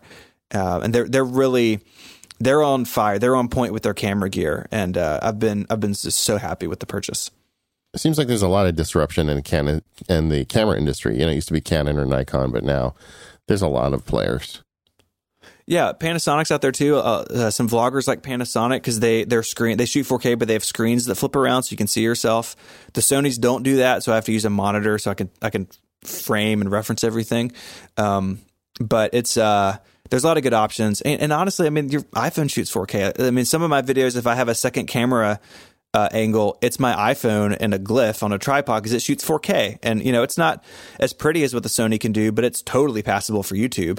And it's amazing, I mean, how far this stuff has come in even the last couple of 3 years. That just kind of tells me that you're really in it with the YouTube. I mean, once you buy that camera, you're not, this isn't a hobby anymore, really. Yeah. It's a big boy toy. And what's nice, I think it's true in podcasting gear too. The best gear purchases push us to be better, right? Like, I want to understand and use this equipment because it will make me better, and it will make my content better. And this camera has done that for me. I mean, I've learned a lot. I'm making a lot of mistakes and like reshooting stuff because I maybe sometimes further out ahead than my skills, but it's been fun to sort of have that experience again with a piece of technology that honestly I haven't had in a long time. New iOS or new Mac or new iPad, like I know all that stuff, but to have something land in my lap that, okay, I don't understand this and I need to, and it's going to bend me to its will it's been a lot of fun as a nerd to get to know this new system. This episode of the Mac Power Users is brought to you by Timing, the automatic time tracking application for Mac OS. I'm so glad to have these guys as a sponsor. I love this application, Timing. Have you ever spent all day in front of your Mac only to wonder where all that time has gone? Or maybe you've tried to bill a client but struggled to figure out exactly how much time you spent working for them. If this sounds like you, then you need a time tracker. But the problem is so many time trackers rely upon you manually going and switching the timer every time the project changes. And you know what? We're human. We forget to do that, and the data becomes junk. But Timing is different. Timing automatically tracks how you spend your time. It logs which app you use, which websites you visit, and which documents you edit, letting you easily categorize your activities into projects. Now, if you spend your time in front of a Mac, you are going to love this application. Timing is easy and fuss-free, and better still, your data isn't uploaded to anyone's server. It stays safe on your Mac at all times. Now, I've been going through this kind of productivity crisis the last 6 months where I'm trying to figure out how to get more efficient, and Timing has been an essential tool for me. I've been using it to look at how I'm spending my time in front of my Mac. And you know what? I found things using Timing that I'm doing that I don't want to do anymore that I can offload to other people. And now I know exactly how much time I'm spending doing those things. So it's giving me a really efficient way to get those big time sucks out of my life and somewhere else. Or maybe even just get rid of those tasks. Timing is super easy to install and use. You just set up the application and it goes. They're so confident that you'll love their fuss-free approach, they offer a totally free trial. Now head to timingapp.com to try it out today. Can you tell that I love this app, by the way? And once you decide to purchase, use the code MPU to save 20%. That's for a limited time, so get over there and use it. And once you start using Timing to catch those unproductive hours, it'll end up paying for itself. So stop guessing how you spend your time and instead focus on doing what you're good at. Go to timingapp.com to get your copy of Timing today. So, Stephen, it is the start of a new year, start of 2018. And I guess since we have you here and you are the specialist of all things Mac related, what do we think is going to happen with Apple and their hardware in 2018? I know the new iMac Pro just came out. Is there an iMac Pro in your future? That's a complicated question. I don't think we're going to see any tangerine colored computers again, which makes my heart sad because I love orange computers. But the iMac Pro is really impressive. And when they announced it at WWDC, I probably said out loud, that's my next computer, because I was on a late 2015 5K iMac, which was a great computer. Is that not your current computer? Yeah, well, we're getting there. Oh, okay. All right. Well, I haven't spoiled the surprise yet, other than I've said it elsewhere. But the late 2015 struggled with 4K video. 4K video is just a lot of data, and Final Cut is like tuned. Final Cut which I edit in, is so great. But even in Final Cut, the 4K video really hit this computer hard. And so I held off and I said, hey, I'm going to do the iMac Pro at the end of the year. And they announced the pricing. And even though we knew the starting point, like in my mind, I was going to do the 10 core with probably, 64 gigs of RAM, upgrade it a little bit. But very quickly that became a very expensive computer. Even the baseline was probably a little out of range for what I could do at the time. And I kind of was in the point a lot of people are in, like, I kind of needed to do something at the end of the year. The 4K video was just really frustrating to edit. And that was sort of, I wanted to shoot more videos, but I knew that the editing was just going to be a lot of waiting. And that was frustrating and kind of pending that. But which is the perfect excuse to spend $8,000 on an iMac Pro. Yeah. Well, if you got the $8,000, more power to you. And I could have done the base model. But instead what I did, I made it, because I like structured data, right? I made a spreadsheet. I was like, here are all the specs, here are the prices. And I could do a loaded 2017 regular iMac for several $1,000s less. And it was still enough of an upgrade that the 4K video is much better. And it's much faster. My late 2015 was sort of like mid to high range. It wasn't fully maxed out. And so that also, the thing that really held me back is I had the i5, and this new one's got the i7. So I get double the thread count, which is huge. And so I decided to do the high end, like basically maxed out regular 27-inch iMac. I think that's the right answer for honestly most people. We've got a lot of emails from listeners that are weighing this, and I guess if money's no object, get the sexy iMac Pro. I've blown money on much stupider things than an iMac Pro in my life, but really, if you want to look for the bang for your buck, you can do really good with just a standard 5K iMac. Oh yeah, it's so powerful, and what it's going to let me do is it's going to buy me some time, and I want to see where they take the iMac Pro.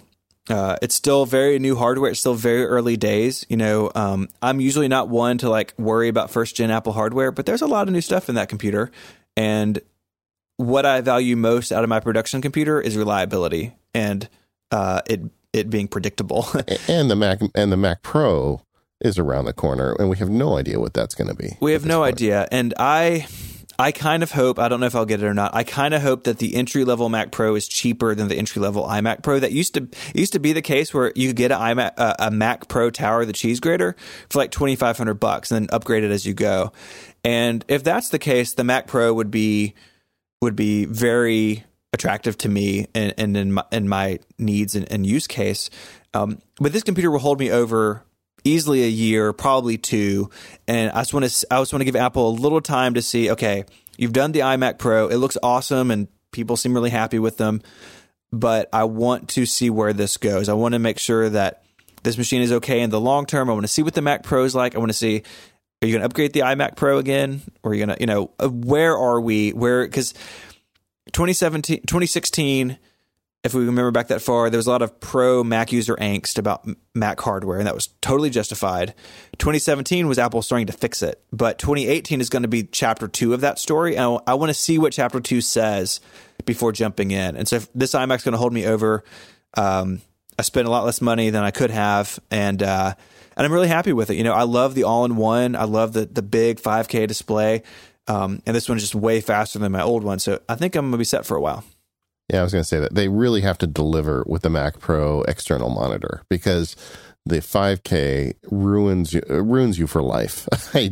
I go to friends' homes and look at their computers, and the screen just it just hurts. It just ruins you. It does. Yeah. The other thing is, now, when you say loading it up, are you putting a big enough SSD in it? Yeah. So I have I've got a Drobo on my network. So I've got the 1 terabyte SSD, and right now it has 494 gigs free. So, what's on my machine is my Apple Music library, my Photos library, a ton of stuff in Dropbox. But as far as like active media projects, it's really the only, the 1 or 2, 3 things I'm editing at a time, and then things get shoved off to the Drobo. And so I don't have the big SSD, but the big GPU, the i7. I did the 8 gig RAM from Apple, but I added 32 from OWC. So I've got 40 gigs total RAM. It'll see up to 64, but 40 is more than I had, and it's really fast. So and this machine is upgradable. Yes, it has a RAM door on the back, so I can change it later if I want to, unlike the iMac Pro. And it's really not that expensive if you do it through OWC. So, you can go nuts with it. I guess that's my point to people when they tell me they want to buy the Mac Pro. I say that's fine, but if you're having to shave features on the iMac Pro to afford it, saying, well, I can't get this because I'm already starting at $5,000. Why don't you spec out an iMac, just a standard iMac with, get the 2 terabyte SSD, get all those fancy things and see what the price is, because you may find that you actually get what you need on the less expensive computer. Totally. And it's, you get all the benefits of the iMac, right? The thin design, the quiet use, I like that all the ports go out the back so I don't see junk everywhere, and of course that big beautiful display. So I feel like the 2017 iMac, the 5K, it's kind of like the iPhone 8 right now. Like everyone is paying attention to the iPhone 10 and the iMac Pro because they're new and they're pretty. But that workhorse machine there, that's been there the whole time. Like it's rock solid. The iPhone 8 and 8 Plus are great phones. This 5K iMac is a great computer. It just lacks some of the flash of its younger sibling, but that's fine with me. We just, when my kids were younger, we had a family computer and I kept it in a public place in the house, which was, in hindsight, a real smart move. What was I going to say? What about the Mac Mini? I know that you're a Mac Mini fan. Do you think there's any hope for it this year? I hope so. We've got one. I've got a 2011. It's under our TV. It's what the Drobo is hooked up to over Thunderbolt, and it runs like the family iTunes library and some other stuff. I love the Mac Mini. Relay's got one at Mac Stadium that does our live stream. It's a quad core 2011 with an SSD in it. It's a killer machine still. I hope that Apple does something with it. There's been so much rhetoric from Tim Cook that it's an important part of our lineup, and I got to think they're going to do something. Just because if the Mac Mini started at $800 or even $700, I would say, well, the iMac starts at whatever it is, $1,100. Maybe they could bring the iMac down to $1,000 or even $999, like a stripped down model. Maybe that's enough. It still doesn't solve the problem, though. Yeah, and the Mac Mini is so cheap, but more critically, you can put it anywhere. And the Mac Mini started life as the switcher Mac. So hey, I have a Dell Tower. I'm done with that. Unplug all your Dell stuff, your monitor, your keyboard and mouse, plug it into the Mac Mini, sit the Mac Mini on top of the unplugged Dell, and you've got a Mac. And I still think there are people who use the Mac. I still think the Mac Mini could serve that function. I think the iMac has probably taken that over, or honestly, laptops have taken that over. But the Mac Mini as like a home computer or an entertainment center computer, like lots of people like them. And I know people who have them as their main computer because they're small and that's what they want. It fulfills options that nothing else does. Or just the utility Mac, it's a utility. You can use it in so many ways that just no other Mac really works for. I run my entire law practice off a mid-2011 Mac Mini. I originally bought that machine when I cut the cable because I was going to use it as a whole Mac Mini media center. And then when I got my Synology, I moved a lot of that into Plex and over there. And when I was starting my law practice, you don't want to spend any penny that you absolutely don't have to. And I was like, well, I got this Mac Mini that I'm really not using for a whole lot of stuff. And I just took it and wiped it and, took a monitor that I already had and put with it with a keyboard and mouse. And I have since upgraded the monitor, but that's what I'm running, ran my law practice on. So, and I'll replace it at some point, but it's a great machine for the type of stuff that I'm doing. I mean, Apple does a lot of smart stuff, and there's a lot of people there way smarter than I am. But I just shake my head sometimes when I look at something like the Mac Mini. I mean, they got like $1 gazillion in the bank. Why can't they just say once a year, we're going to upgrade the chips, do a speed bump, and just keep pushing these Mac Minis out? It just seems to me like something that, I don't know. It just doesn't seem like it's that difficult, but maybe I'm missing something. The Mac Mini is kind of the last part of like the Mac hardware angst of 2016, because that would have been 2 years, and it's maybe it's chapter 3 in that story of Apple kind of paying attention to the desktop Macs again. And it could go away, right? Like we could wake up tomorrow and it's gone. But I think that enough customers are passionate about it, and it's still around clearly for a reason, and it fulfills a bunch of needs and a price point that nothing else gets close to. So yeah, I'd love to replace the one under my TV. I'd love to replace the one at Mac Stadium with something new with a warranty on it, but I can't yet. I wouldn't be surprised if it's like, if they do upgrade it, it's going to be something like it's a hockey puck, like an Apple TV puck size Mac. But that almost to me is not as good because, we want the ability to hang drives off the back of it and maybe, get Katie's spatula and pry it open and put some, memory in it or whatever. You need 2 spatulas to do that. Okay, well, whatever. Yeah. But I don't know that would be an improvement, but whatever. I guess we'll find out. But what about software? Where do you see the Mac software heading this year? There was that story a couple of weeks ago about maybe Apple doing some crazy stuff with iOS and macOS apps. I don't know I don't know what's going to come of that. So we're just going to leave that aside, pretend that never happened. But High Sierra, I think a lot of us, including myself, this was like my hook in my review was High Sierra's promises to be Snow Leopard 2.0. I'm not quite sure they've done that. High Sierra has been problematic for some people. The APFS transition was fine if you had an SSD, but a bunch of other people got left behind. I think it's been a little rougher than I hoped it was going to be this year with Mac software. Now, Apple's apps are solid, like Final Cut and Logic feel pretty good. The built-in apps are all good. I'm actually using Safari for the first time in years because I've been using Chrome and I haven't been paying attention to Safari, and it's gotten pretty good and really fast. And so I've been using Safari for the last 3 or 4 months. And for your laptop, super battery efficient. Yeah, that's actually where it started. I was like, why is my battery so bad? Chrome. But High Sierra hasn't, I don't think it's quite delivered on that promise. It's not to say that High Sierra is a bad release or that you should skip it or that you should hold off of it, but it's, I think maybe some of us had really like built it up that it was going to be, really rock solid, and it's just not for some users under some circumstances, but they're getting there. Katie and I were talking on the New Year's show how we would like Apple to just go back on the 2-year release cycle for Mac OS. I would too. I'm definitely in that camp. And there's, assumedly the reason they went annual was so they could tie iOS stuff to it. So something like handoff and continuity between whatever it was, iOS 8 and El Capitan or whatever was out that year. I understand that, but you don't have that every year. Really, that was the biggest example of it, I think. Sierra and High Sierra, they didn't come out like hand in hand with an iOS feature. So I think years that's not the case. I think it's fine to slow it down. You don't have to do 2 years. You can do 18 months. Like Mac OS, barring any crazy API stuff that's barreling toward us this year, I don't even know if it needs stage time at WWDC every year. Like if it's a stable release, or if it's, look at something like what Microsoft is doing with Windows 10. Windows 10 is going to be a long-term release for them, and every 8, 9, 10 months they have what they used to call service packs, and they have fancier marketing names now, but where they fix a bunch of bugs and add a bunch of features and turn a bunch of things on. And I think the Mac would be good with that. There would be people who would complain that, oh my gosh, Apple's slowing down on the Mac, they're forgetting about the Mac.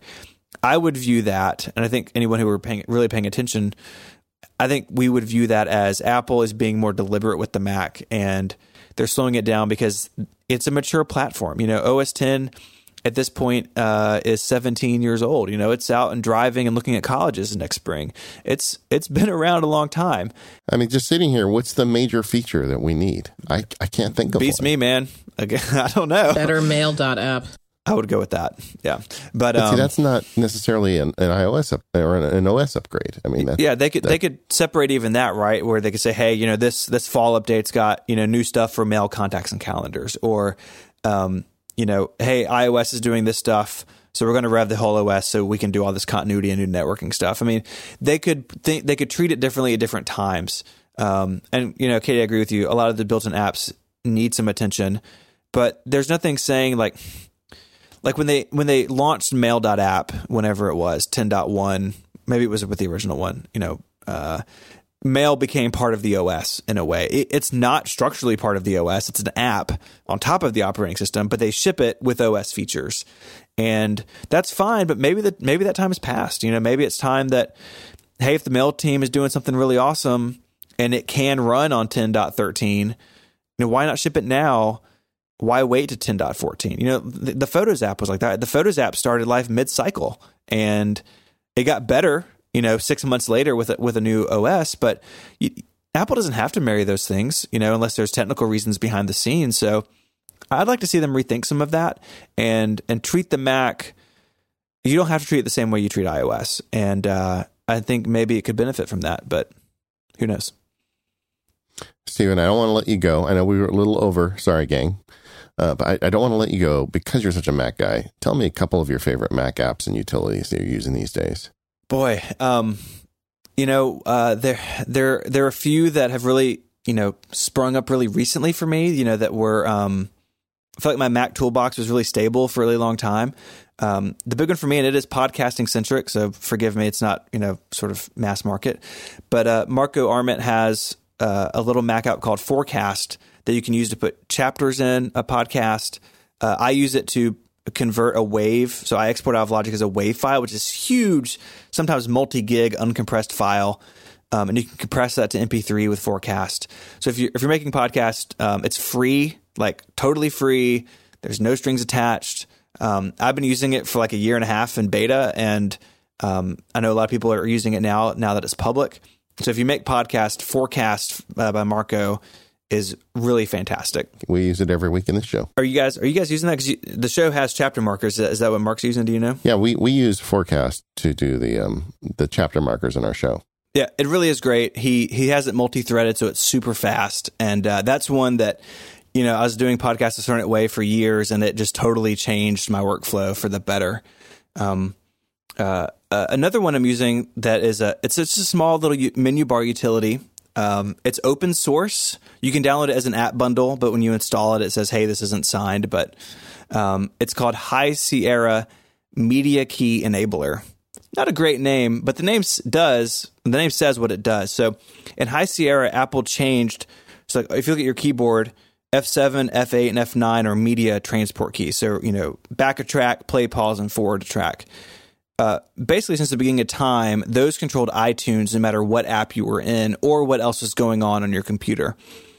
In High Sierra, other apps can hijack those buttons. So if you're watching a video in Safari or something in Tweetbot, control of iTunes can be ceded to those other apps. Yeah, whatever the media is playing in what the computer considers to be the front window is what it controls. Yeah, and I understand that, but I can't process it. Like, it has broken my brain that this button doesn't control iTunes regardless of what's going on. So this is a little menu bar app. It sits in the menu bar, and it basically watches for those keys and basically like hard routes them to iTunes. There are a couple other ways to do this. I saw someone doing it with a Keyboard Maestro, I believe, but it is it's a little menu bar app that has made working in High Sierra every day a little more manageable for me, because I just found it frustrating, right? Like, someone sends something in iMessage and then I can't pause my music an hour later because iMessage is the foremost application at the moment. Like,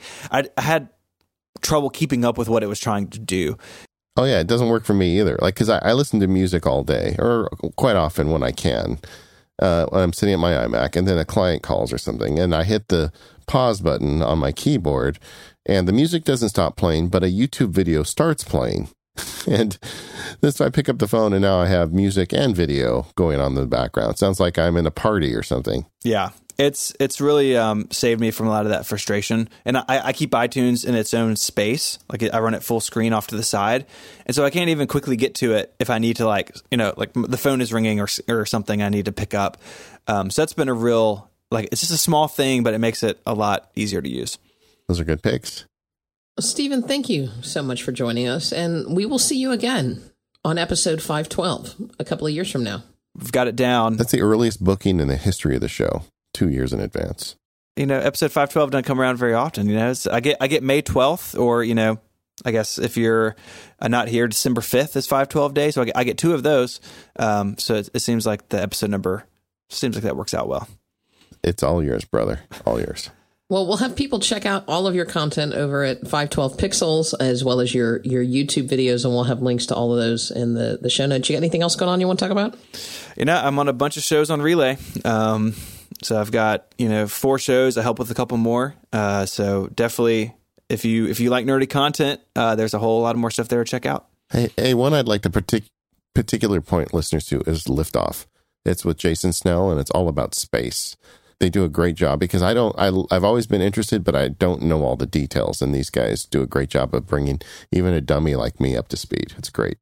That show is a lot of fun, because everything else I do revolves around Apple for the most part, and to take a break from that, and I just love working with Jason, but to be able to hey, we're going to talk about the politics of going back to the moon versus going to Mars.